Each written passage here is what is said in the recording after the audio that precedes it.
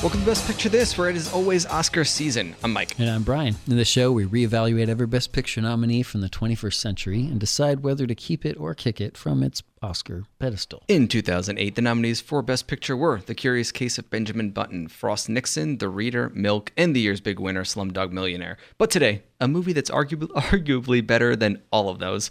The film, The Wrestler. The director, Darren Aronofsky. Here's the trailer.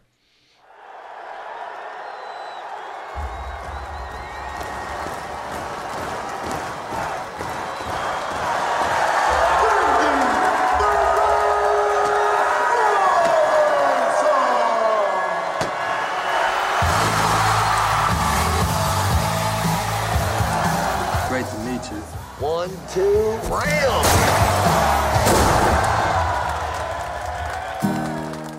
Really good. You really brought it. Thank you, thank you. You hang in there. You got a lot of ability. Have you ever seen a one-trick pony and feel so happy and free?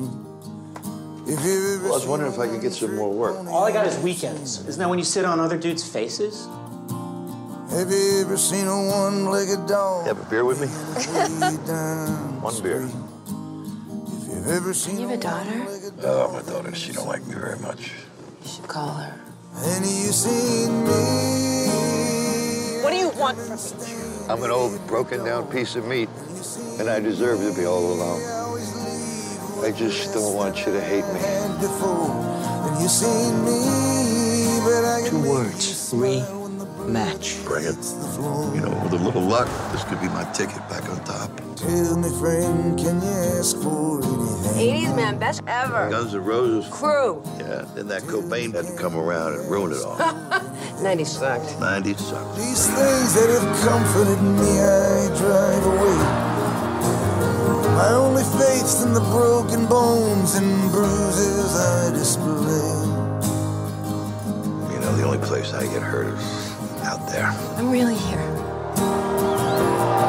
This life, you can lose everything you love, everything that loves you. A lot of people told me that I'd never wrestle again. The only one who's going to tell me when I'm through doing my thing is you people here.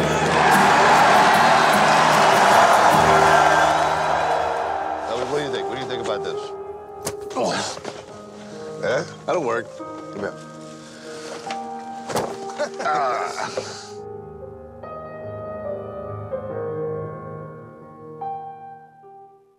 Mickey Rourke nominated for Best Actor. Marissa Tomei nominated for Best Supporting Actress. That's usually a good combination in my book. Oh, yeah.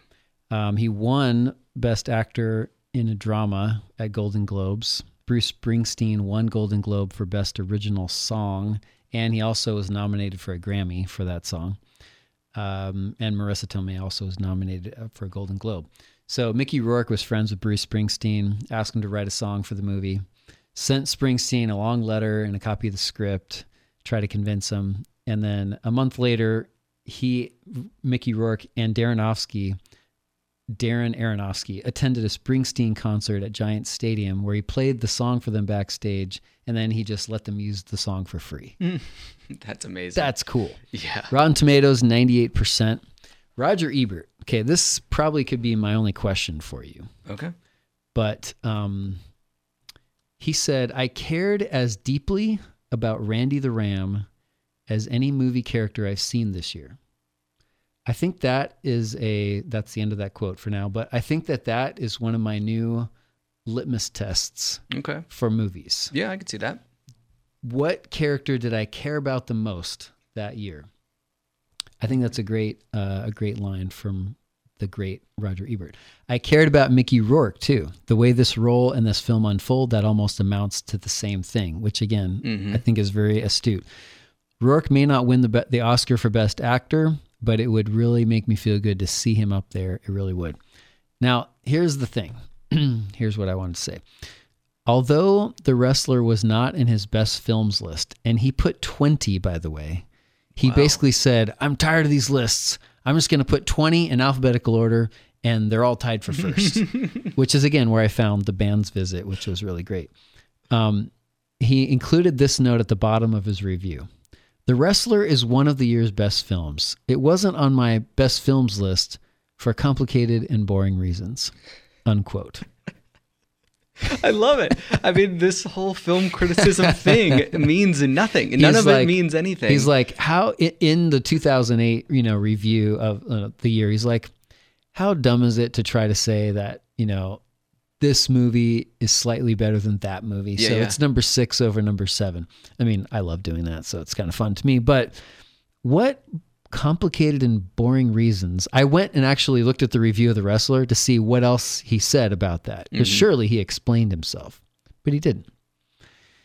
What complicated and boring reasons would possibly make you say that The Wrestler is one of the year's best films? No doubt. In fact, as of today, it is sitting at number 1 on my list. There's still a bunch more that I'm looking forward to seeing.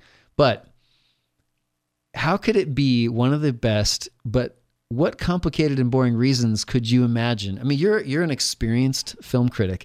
You've been writing Letterboxd for, I think, was it 16 years? 16 years of 16 years of Golden Takes on Letterboxd.com. Yeah. What complicated and boring reasons could you imagine? I think that we have touched on this before, and I'm thinking about 2007 comparing something like Atonement, which is glossy and clearly has a lot of technical prowess behind it. It's very showy. It's very impressive to look at.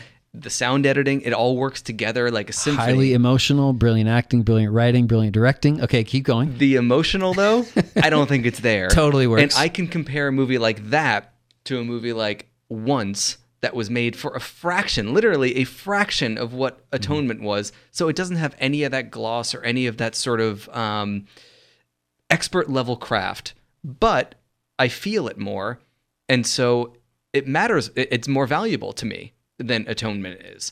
And I think maybe with this, we're looking at a similar thing where it's just the filmmaking is so stripped down, especially in comparison to Requiem for a Dream and The Fountain, which came before it for Aronofsky.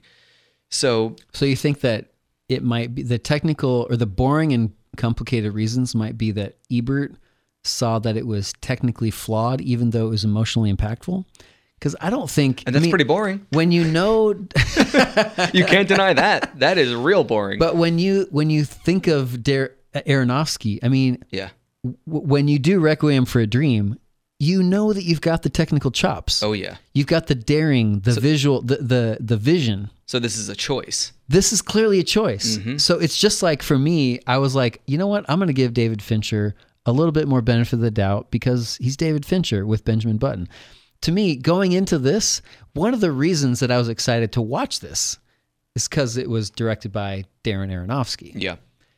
And I think that there are showy moments here, but they're just quieter and they're more restrained. I think about when he's walking from the back of the grocery store to the meat counter, and it mirrors him going in backstage at the arena into the show. And then that mirrors Marissa Tomei walking out to the stage at the strip club. Brilliant. Those kind of moments still have an expert level of craft behind them. Even though they're not yelling in your face like Requiem for a Dream is. And remember, I love Requiem for a Dream. That's not a slight. Yeah. But it's just it's a very, very different approach, which I remember loving at the time and respecting that it's almost like an experiment. It reminded me that third person camera where you're just following him around a lot of the movie. It reminded me of Gus Van Sant Elephant. Oh yeah. Quite a bit. That's a really good comp. So anyway, I can't imagine what the complicated and boring reasons are. I just think that it's because Ebert is one to thumb his nose at the Oscars as an institution. Yeah, he's not beyond doing that. So it's not like he's doing it for some kind of political reasons. No, I just think that all of these rankings are so subjective that in his head, it makes sense why this would be under, whatever that he band included movie. Frost Nixon in his 20. I don't know what it is, but maybe he's just making the point that I could explain to you why this is lower on my list, but who cares? I'm telling you that it's a great movie from the year. It's not. It's my 21. He should have made a 21 list then. Yeah. At some point, you still have to decide that you're leaving a movie off because that is inferior to this one. But he leaves it off and then he mentions it. He's having his cake and eating it too. Not only that, but this is a Harold Bloom, critic litmus test. There are more books than you can possibly read in the world. You have to choose which ones you're going to read. And the implication is that you believe one has more value than this other whole bookshelf of them. Same thing with movies. Like if I'm going to rewatch a movie from 2008, this is going to be one of my prime contenders to rewatch it. There's just more to it. It's more valuable of an art form. Yeah. So I reject Roger Ebert's rejection of lists. They have to be done. I mean, I don't reject his rejection of ordered lists. I am reject all for, your unrejection. No. I'm all for him saying, here's a cluster of movies from the year that I think are important. Check them out. Because I do think that the ranking, this is slightly better than that for whatever arbitrary reason. It's a little bit of nonsense. It's not arbitrary. One more showy moment that's not showy in this that I love is the sequence that sort of intermingles the bursts of action from the extreme match that the Ram fights with the staple gun and the trash cans, and then him healing afterwards and being treated by a doctor and being bandaged and all that stuff. Because we see kind of we see the hype for it build before the match, and we hear what weapons are going to be used, and so it sounds like they're cool extreme. with it. And then when it starts, we jump right to the end of it. So then you think, oh, he's not going to show us the match. That's a certain kind of restraint. But instead, he does show us the match, but he shows it through the lens of the sacrifice and the punishment that Randy goes through for the fans, for himself, to kind of be part of the scene. So it recontextualizes the whole thing where it's not so much a show and a spectacle. It's like, it's a sacrifice. One of my favorite moments is one of the least showy technically, and that is right after the opening credits, and then it's a black screen and it says 20 years later. Yeah. And then it's just this Mickey Rourke still looking like a wrestler but older, and he's just sitting alone in the locker room or something like a locker room, and it's 20 years later, and then I was like, okay, I'm in. And when he walks out to the stage, you see it's in a very small, like maybe hotel conference room or something like that. It's like a rec center, Yeah, the juxtaposition there. The Wrestler was made for $6 million, and the box office was 44.7. So it was about $300 million worse of a movie than Benjamin Button. So this is going to be a shortish episode, but we'll do questions, trivia, keep it or kick it. I will ask, my one question is going to be this. Darren Aronofsky said that Mickey Rourke was his first choice. The studio wanted, who would you imagine would be another great choice for this? Let's say Clooney gets jacked. Let's get him in there. No, it'd have to be somebody on a comeback. Nicolas Cage. Oh, yeah, I'm all for that.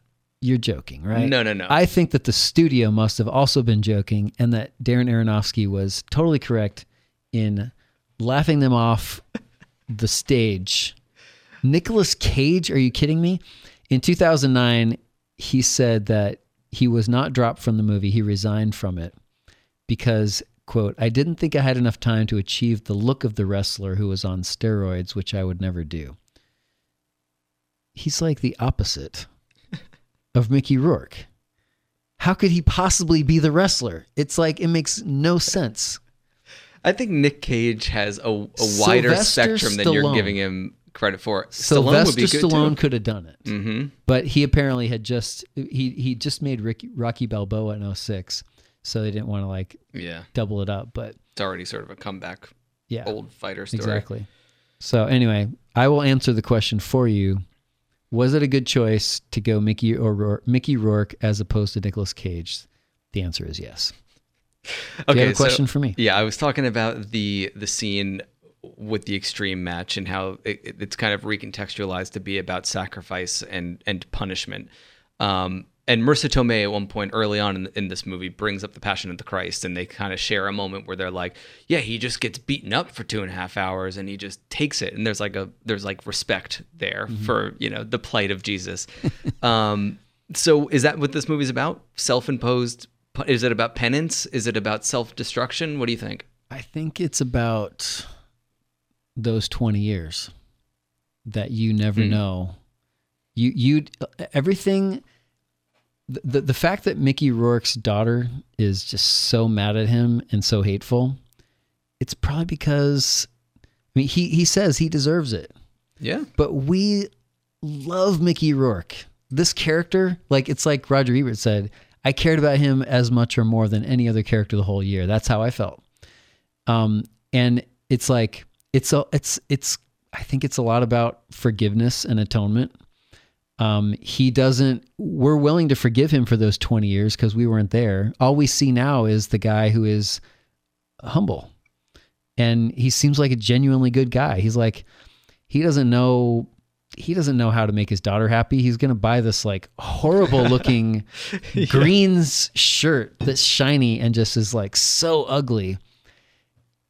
But he bought both of them because he just wanted to get it right so bad. Like, he's such a good person. He's trying to, help the kids. But then he had a date with her, and then he snorted blows it. coke or Yeah. something and misses it. Some of that was cut out of my version, my clear play Kind of version. an important thing to stay in there.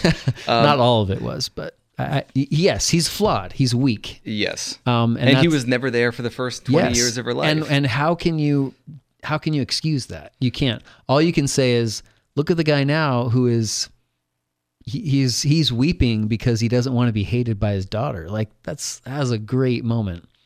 So I think it's about, someone, can we as the audience forgive him? Do we want other people to forgive him? Do we want people to forgive us?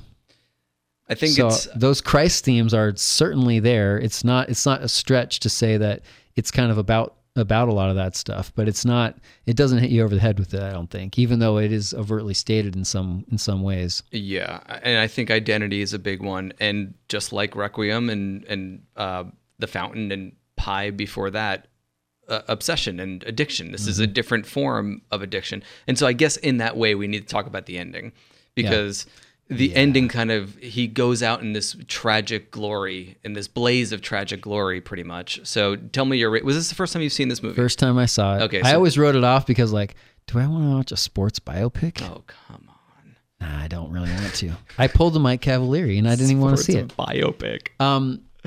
The ending I thought was stupendous. Perfect. So much so that I'm furious that Daniel Aronofsky in an interview later was asked, Darren? does he, what did I say? You said said Daniel. I thought you were Darren. talking about like his dad came No. and did an interview Yeah, Darren, my about bad. talking about his movie. Aronofsky apparently in an interview said, yeah, he does die afterward. No.